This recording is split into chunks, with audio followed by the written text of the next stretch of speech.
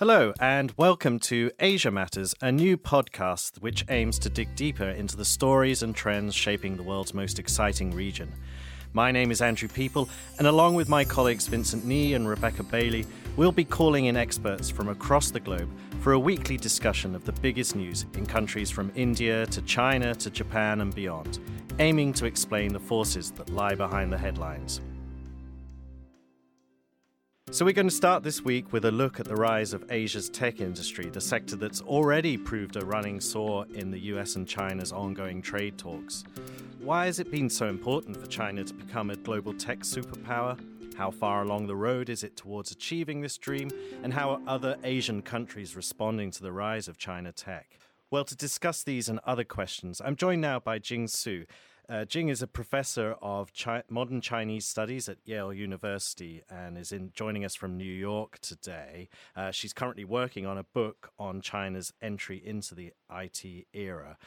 Thanks so much for joining us today, Jing. If I could ask, first of all, just that question then. I mean, why, in your view, has it been so important, really, over the last 40, 50 years for China to see itself as a leading technological power in the world? I think that is actually, most people might not think this is a loaded question, but it really is. And partly because China has been envisioning this and planning this even before the past 40, 50 years. And oddly enough, because we're in the context of the current trade war between China and the U.S., this actually has quite a bit of origin. Already in the late 1800s, 1895, there was a theory of economic nationalism in China. In fact, that's the first time that the phrase trade war in Chinese, 商战, actually appeared. And already back then, they had very consciously thought that it was incredibly important for China to understand that modern warfare and engage with the West was not just going to be about soldiers, troops, and wars. That was actually going to be about economics, control of the resources, and tariffs. Right. Now, it's important to note that China actually did not have the power to impose tariffs on imports until 1923. And this was the result of a series of what we know as unequal treaties. And so I think throughout the 20th century, it had always thought that the way to go was to precisely strengthen itself economically, to become independent, and to somehow acquire the science technology of the West. And those unequal treaties were with the likes of the UK and the US, the great powers at the time. Yeah. Exactly. I think the UK led the way, but then it was also agreed that those conditions, once China granted to one Western nation, it had to grant the same condition to all. So it's really kind of an onslaught of conditions and treaties that were enforced that were basically irreversible at the time. So I think, when we think of communist China, when we think of the radical intensification of this process, very early on, 1956, there was the first very important 12-year plan to basically strengthen China in the area of science technology.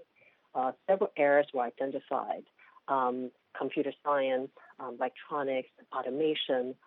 All these were sort of the backbone of what later built into Deng Xiaoping's Four Modernization Program, what we will also know as A63, which is a project or state-led initiative to strengthen the area of high tech that was implemented in 1986.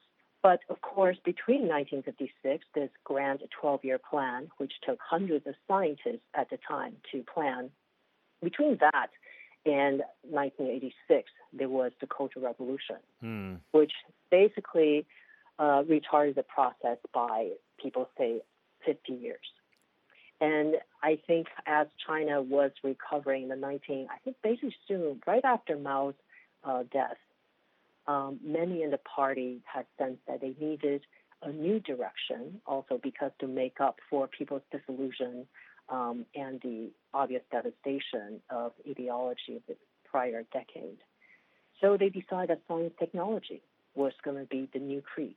That was what's going to bring the Chinese people prosperity, but also restore their faith in the party leadership. And I think the story from then is kind of story we know, and and talk about a lot, which is the Foreign Modernization Program, Chinese catching up, this idea of catching up. What is often lost in view, though, is because when we think of China catching up, we think of it doing this on its own in opposition to the West, right?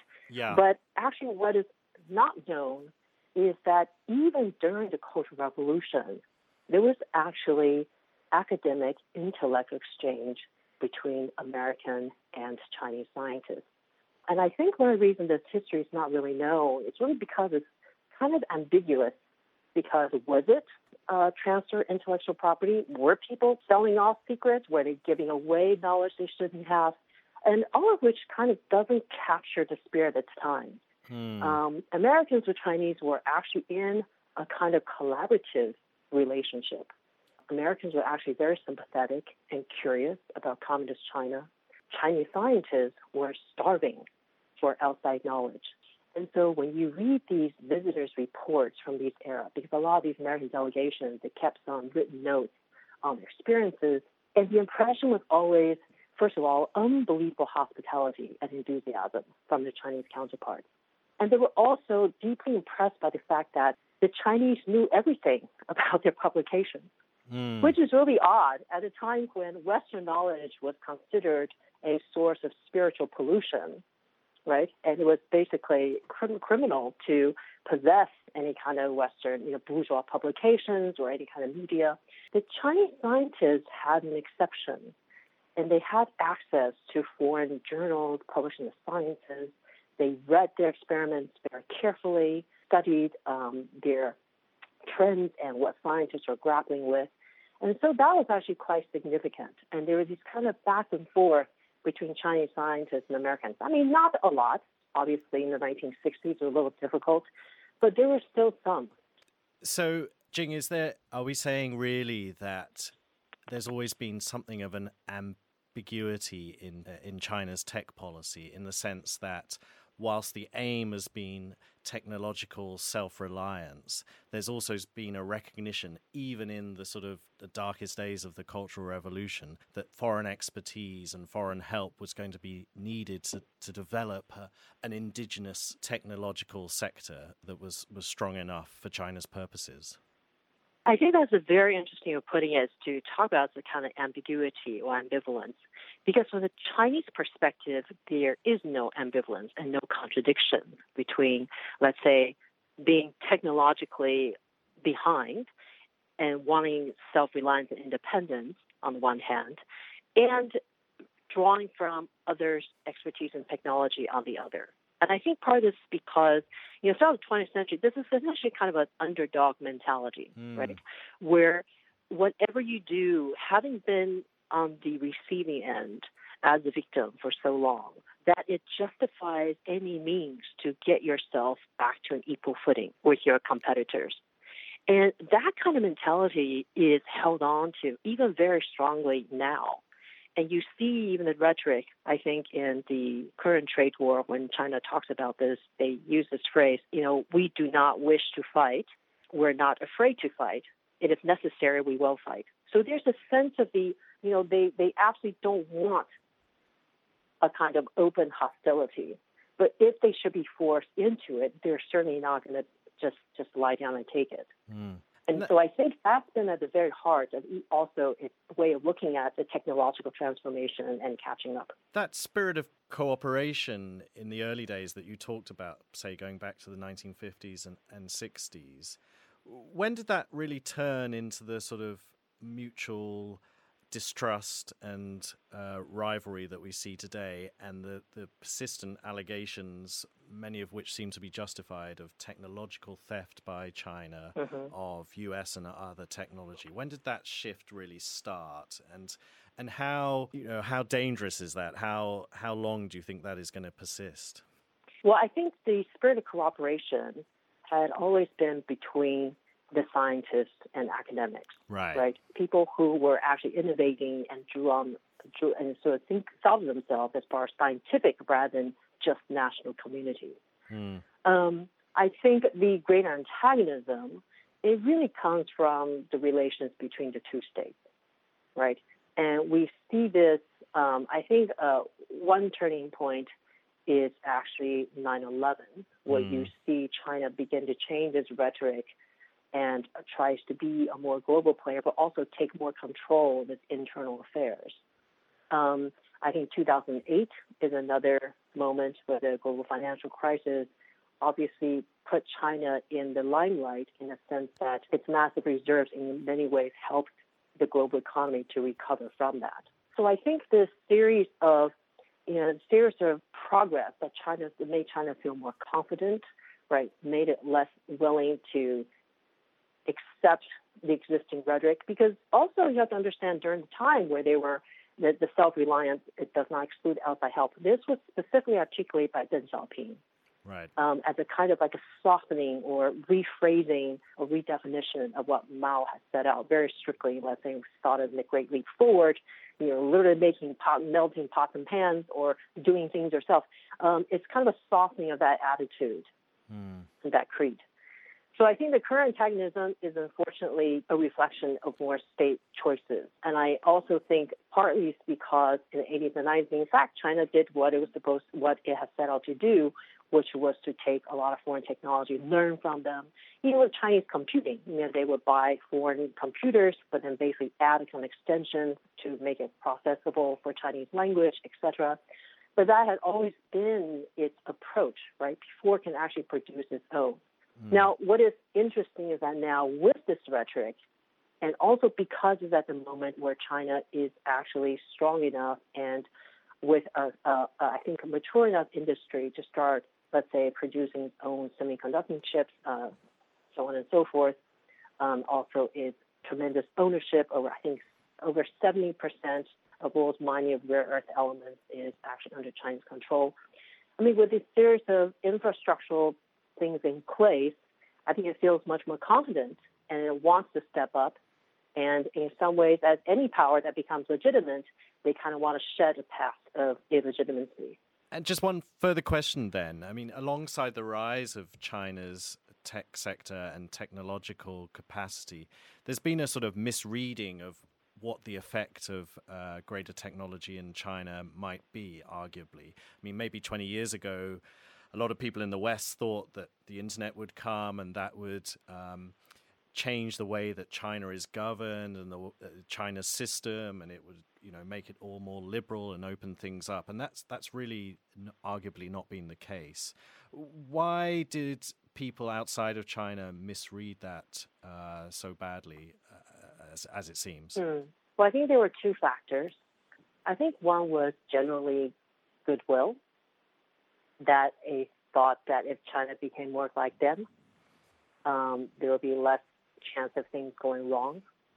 But I think the other is really an overestimation of the kind of world order that had been in existence, that we've become accustomed to, which is the one that's been set and defined by the West, right? Its ideals, its democratic foundation. And I think that was a very important assumption that had persisted for a long time. And I should say that if you look at China's internal documents or anything that the leadership has said, or the mood, the trends in cultural or politics or scientific, the thought was never that they would become like the West. Right. It was never about that. The self-reliance creed is that you would draw from whatever resource is necessary, take detours if you need to. But the goal was always to come back to the self. So I think that is a very important point that I think many observers and policymakers in the West have missed in the past 4 or 5 decades. On the other hand, I don't want to say, might be a bit like, hindsight is always 20/20. So the other point that I would make is that for China, the miscalculation is not just China's own. If we think about the internet, the advent of the internet was very optimistic, even in the West, right? The first Unix, programmers, that small scientific community had just witnessed Nixon's Watergate. So their idea was, if only information were made accessible and open and transparent, this would never happen again. Right?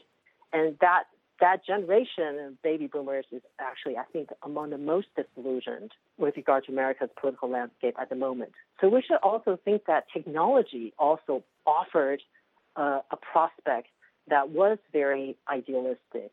Jing, just one last question. I mean, are there reasons to be optimistic at all here, or do you see this technological rivalry and tension between China and the rest of the world only increasing in the next few years? I certainly hope not, but I do have to say there is a kind of difference, which is that for China, this is a long game. And as far as we can tell, the current leadership will be in power for the foreseeable future. Yep. And I think structurally, that could make a difference in the current trade war. Of course, we all have to see what happens during the election, but I think it's important not to underestimate how deep the resolve goes in China's history, the way that we talked about today, and how much it's going to be willing to hold out for the foreseeable future. Absolutely. Thanks so much for joining us today. Absolutely fascinating much. Insights, and we'd love to speak to you again at some point in the future, but thanks so much. So we talked about China's rise as a technological power and the importance to China of doing so. But I want to talk now a little more about where China stands today and how much it's achieved its goals, and also how other countries in Asia are responding to that. So I'm joined by two people who have great perspectives on this. Julian Gewirtz, who's an Academy Scholar at Harvard University, and the Wall Street Journal's Asia Tech reporter, Newly Purnell. Julian, Newly, thanks so much for joining us today. Pleasure to be here. Could we kick off with that question then, Julian? China has wanted to achieve self-reliance. It's obviously grown some of the world's biggest tech companies, from Huawei to Alibaba to Tencent. When you go to China, obviously, there's a lot of technological development that's taken place. But how do you put it in perspective, given that there is this rivalry, talk so much about the rivalry between the US and China and elsewhere in terms of technology? Where does China sort of stand in the global race for technological supremacy right now? Well, I think that my way of answering that question would begin in the United States by saying that the biggest shift that we have seen in recent years has been this extraordinary shift in perceptions of Chinese technology. We have gone from a set of ideas in the United States that the investments that the Chinese Communist Party was making in military civil fusion, that the rise of Chinese private firms of the sort that you just mentioned, that all of that was supposed to not be producing innovation. It was supposed to be producing, at best, copycat technologies, imitations, knockoffs. And I think that was always a misconception. We can dig deeper into why that might have been if you like, but I think we have now seen very rapidly, with all the force of shock and surprise and alarm, dawning awareness in many Western countries that is not what's happening, that in fact a combination of investment, theft, and innovation has produced a significant and highly competitive technology ecosystem in China. I'd add that I think what we're seeing in China is very much still a story in progress. We have not arrived yet at the end point that has been dreamt of or envisioned. Technological supremacy, the phrase that you used, is certainly not what we have seen in China. And frankly, I'm not sure that, other than the United States at its period of greatest dominance, that's something that will come back again. Now, there are specific areas we can drill down into more where Chinese investment is leading the world in terms of the just amount of cash that's in the ecosystem, or where there is research being produced in volume that is pretty dazzling. The classic example is that in recent years, China's produced over a quarter, more than 25% of the research on AI, according to some measures. But what that actually means is a much more complicated and I think nuanced story. Right. Could you just explain that a little further, how you see that as a more nuanced situation? Sure. Well, so there are a few different problems that I think you can kind of dig into. One is that each of these domains, whether it's biotechnology, semiconductors, chips, or the catch-all of artificial intelligence, each of these domains has a variety of different actors on the Chinese side. There is no single monolithic thing called Chinese technology. So to pull that apart a bit, there are a range of different firms in China working in each of these areas. There are a range of different research organizations working in each of these areas. Some are clearly the domain of the state. They are, like the Chinese Academy of Sciences, directly linked to the state. Others are in a much more ambiguous territory. For instance, they are private firms that have clearly benefited from preferential treatment, including preferential lending from state banks to fund research, sort of national champion type government support. But the exact relationship to the Chinese party state is more ambiguous. And if that's the case, then disaggregating what is a Chinese success story in a sense of national power and what is a corporate success story is, I think, a big question for further research. And it's an area, frankly, where there's a lot of debate and disagreement. We may never have firm answers. There may never be a definitive smoking gun on any particular question about whether a firm is linked to the state or not. But when we think about the idea of Chinese technology and where it stands in relation to the world, I think disaggregating some of these areas is really important. Yeah, because I guess the assumption from outside often is that everything is sort of driven top down in China, so that the likes of Huawei or whatever, they get a leg up, as you say, from lots of support from the state. And yet you have tales of the likes of Alibaba, which grow from, Jack Ma, this English teacher in Hangzhou, having this idea that blossoms, 20 years on or whatever, into the giant that Alibaba has become today. I mean, is that what you're talking about, that we need to be a bit more nuanced in the way we talk about whether China is really a top-down tech strategy or a bottom-up one? Well, I think the answer is, of course, that it's a bit of both. And one of the reasons why I wanted to emphasize a moment ago that this story is not over is that I think we are seeing some of these experiments that the Chinese Communist Party has devised. For instance, whether bottom-up innovation, small firms in a competitive Silicon Valley-type ecosystem, whether that can happen in a long-term sustainable fashion in a one-party authoritarian system. That's an experiment that the Chinese Communist Party is running. We are seeing its results, both positive and negative, in real time. And figuring out how the United States should respond to a system where so many of the signals, the indicators will be ambiguous, meaning will not be clear-cut examples of this is top-down or, frankly, this is bottom-up. Is one of the really big challenges in this moment of intensified competition, where I think there's a very strong case to be made that U.S. firms and U.S. investors, U.S. universities should certainly not be supporting the military applications, the extremely state-forward side of the equation. Right. But those private sector actors are a much more difficult question.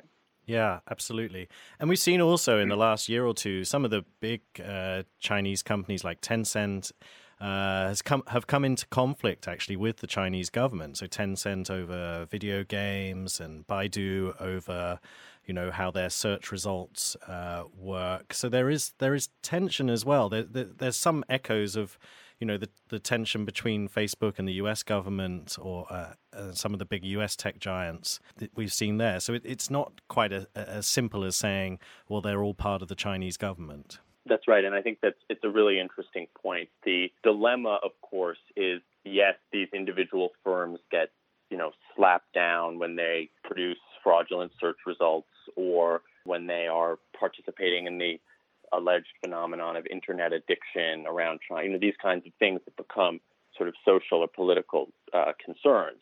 But they also clearly serve the core and enduring interests of the Chinese Communist Party to develop China, the country that the Communist Party rules, into a global technological power. And so, as I was saying a moment ago, I think one of the big issues is that it's going to be both at once. And we're going to be getting signal and noise on both sides. And Julian, one last question on China for now, but in terms of this ecosystem that they have in China, and I know, again, it's maybe different across different areas of technology, but to what extent has that ecosystem proved successful in encouraging innovation? To what extent now are there areas where China is leading the world in technology? Because of course we have this thought about China that they're always stealing technology and they're getting it from elsewhere. But how out of date now is that perception? Well, I think it's a story that you can think about in one of two ways. On the one hand, the theft has been totally extraordinary and, in a sense, has been one of the, great signs of how China and China's leaders have not played by some of the rules of the international system and of the economic order. So the hundreds of millions of dollars worth of U.S. technology that are stolen every year, I mean, it's a really dramatic story, and it's been written about well, and I think it's going to continue to be an area of significant focus. But at the same time, there is real innovation happening. There are firms that have become competitive much faster than the United States realized, and the classic example that is the fixation of so many people at the moment is 5G, fifth generation wireless technology, where Huawei, the massive Chinese telecom firm, has what many analysts describe as the best product for the cheapest price. Now, that can't be separated from this massive flood of discounted investment, preferential treatment that Huawei received. But one of the reasons it's tough is that has occurred, and we are now at a moment where if you're in a third country and you're trying to, on a tight budget, figure out how you're going to build out this next generation system, that's the economic decision. And I think we've seen the United States really struggling to push against that reality where, first, yes, there is no direct U.S. competitor there. The other, either South Korean or German firms that can do this, sure, they're outside of the United States, but the U.S. government has made clear that it's much more comfortable with those firms rather than Huawei building these 5G systems. But as far as I'm aware, only 3 countries have gone along with the U.S. request, and dozens of others have not. Absolutely. Newly, can I turn to you and just broaden this out to the rest of Asia? Obviously, there's a lot of focus on the rivalry in technology, say, between the China and the US. But you're obviously speaking to us from Delhi. How is this seen in India and elsewhere across the region? How are they looking at China and China's tech sector? Are they looking at it as a model to be emulated or surpassed? Are there different approaches to technological development that we see across the region? Or do we see that sort of state-backed or state-involved model working and employed elsewhere? Yeah, it's a great question. And perhaps surprisingly, given India's geopolitical rivalry with China, you actually, and its legacy as a pretty open, fair playing field for foreign firms, it's been really interesting in the last year or so to hear more and more people, policymakers, talking about the success that China has had in sheltering its own startups. I think there was an element of this coming up, before the election of Prime Minister Modi a few months back, where perhaps they were playing to a domestic base a little bit. But you certainly now more and more hear people talking about and it coincides with this kind of backlash against many of these big U.S. tech firms. But you hear now people talking about, how much money Uber is spending here, and is it fair for a huge company like Uber with all of its billions to be competing against Ola, which is the Uber of India, or is it fair for Amazon to be spending $5 billion to grow its business in India and competing against what was then the local champion at Flipkart, which has now been bought by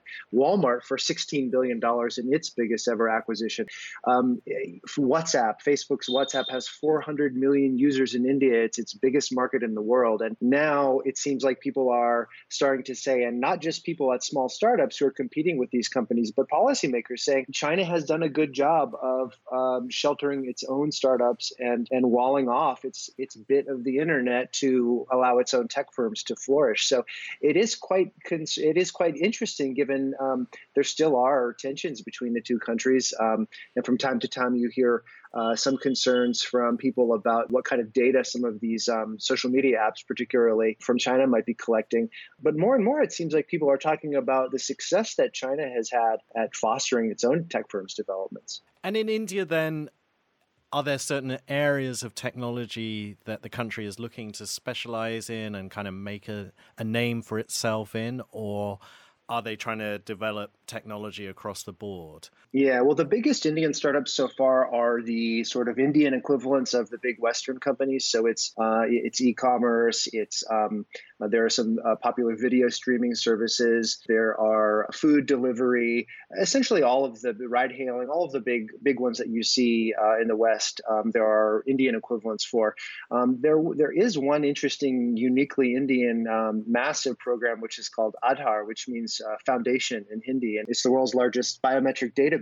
So, India has a huge problem with people lacking documents, birth certificates, credit scores, or even just simple identification. And so Nandan Nilekani, who is one of the founders of Infosys, the huge Indian IT services firm, and some of his colleagues a few years ago set out to change that by creating this huge central database. And they've done it, and they have over 1 billion people are in it with iris scans and some other markers. And there has been hope that that could be used as a platform to build out digital services on. And one of the most significant tech stories in the last several years here is that Mukesh Ambani, who is India's richest man, rolled out this hugely disruptive mobile carrier where he basically gave away data for free for 6 or 9 months and has attracted hundreds of millions of users. And these are users in really rural areas who could not afford mobile data, much less even a really inexpensive smartphone. So that has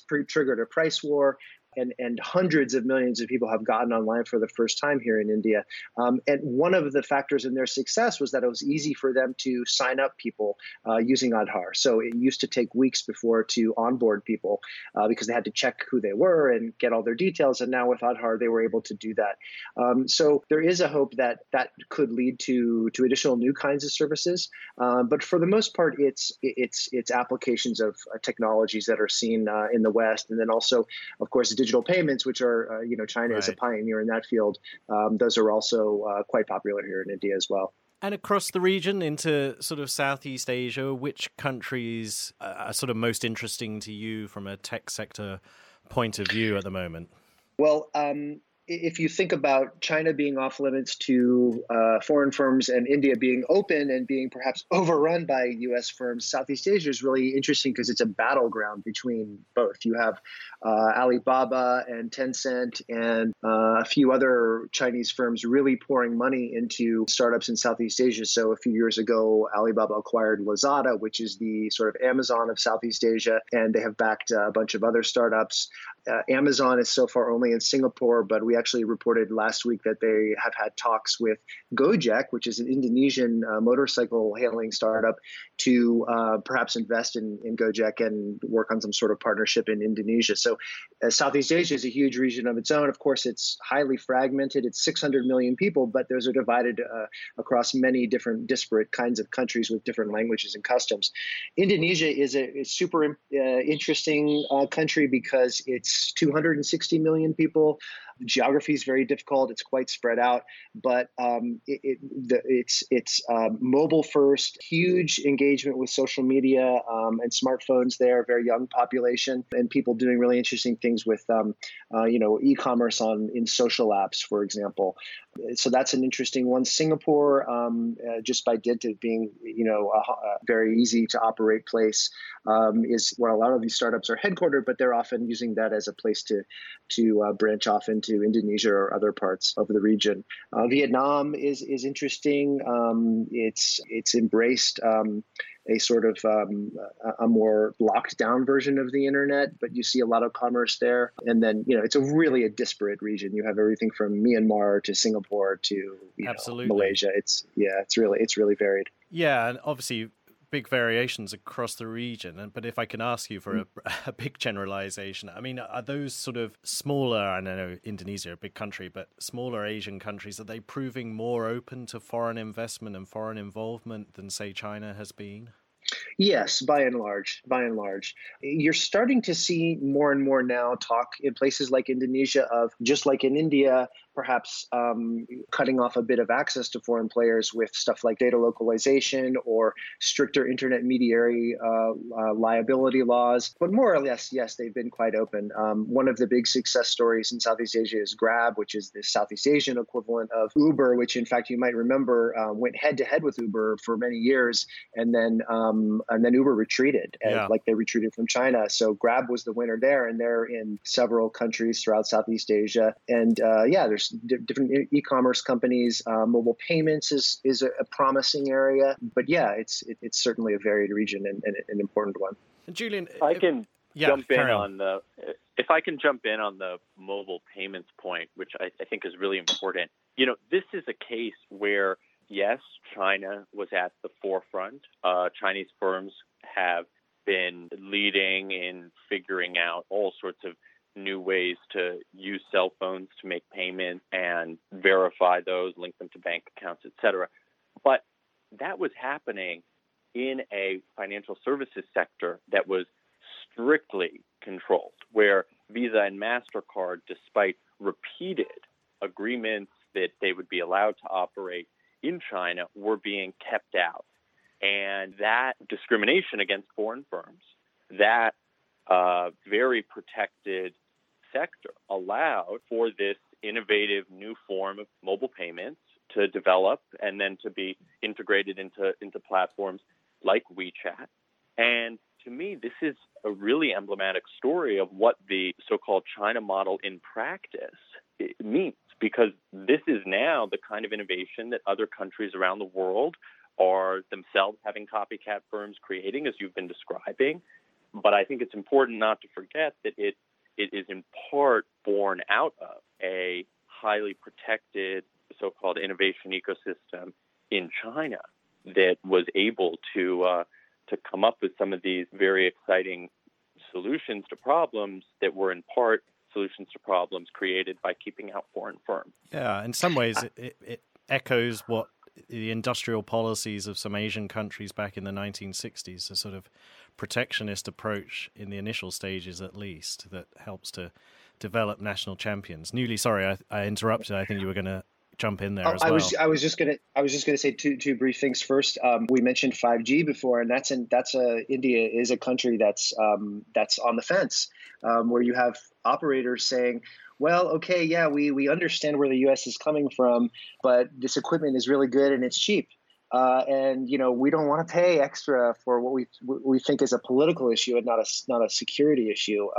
So that's an interesting one. The U.S. has been trying hard here, as it has in other places, to get India to commit not to use Huawei, and so far they've been unsuccessful. The other thing I was going to say is on Chinese internet companies expanding abroad. We've seen them trying to do that, and they have actually had success here in India in social media. So TikTok, which is a ByteDance app, which is popular in other places like the U.S., has really taken India by storm. I was just in central Delhi today near our office, and there was this crew of young, they would be the sort of like YouTubers, but they're TikTokers, making videos and dancing and stuff. And it's a common sight here.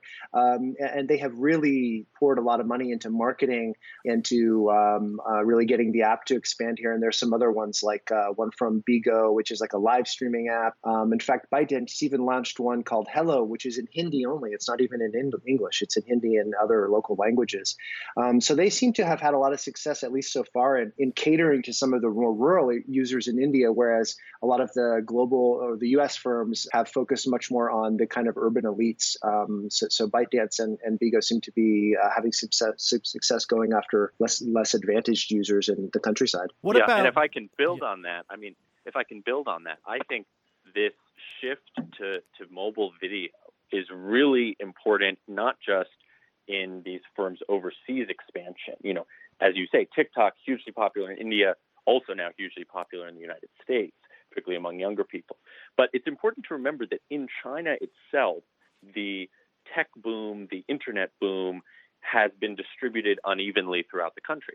And the shift to video and audio messaging and to these platforms that allow for sharing of short-form video has also allowed more rural Chinese people to participate in some of these systems and even economies that, whether because of lower levels of literacy or lower levels of comfort with text-based online platforms, wasn't happening in the same way 10, 15 years ago. Can I ask both of you then about some of the darker side here of the China tech model, though?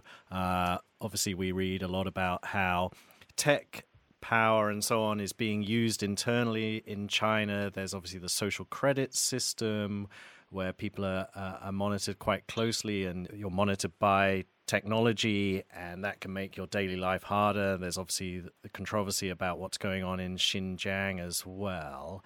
To what extent has that spread to other countries in Asia? To what extent are other countries in Asia looking at China and thinking, on the one hand, this is a good way for us to up our own surveillance of what goes on inside the country, or to what extent, on the other hand, are people looking at it and going, we don't want that kind of thing here, and there's pushback from electorates against that kind of surveillance and the sort of Orwellian all-seeing eye, if I can put it at that extreme? Well, I can go first. Just in India, there were a lot of concerns over that Aadhaar biometric database issue that I mentioned.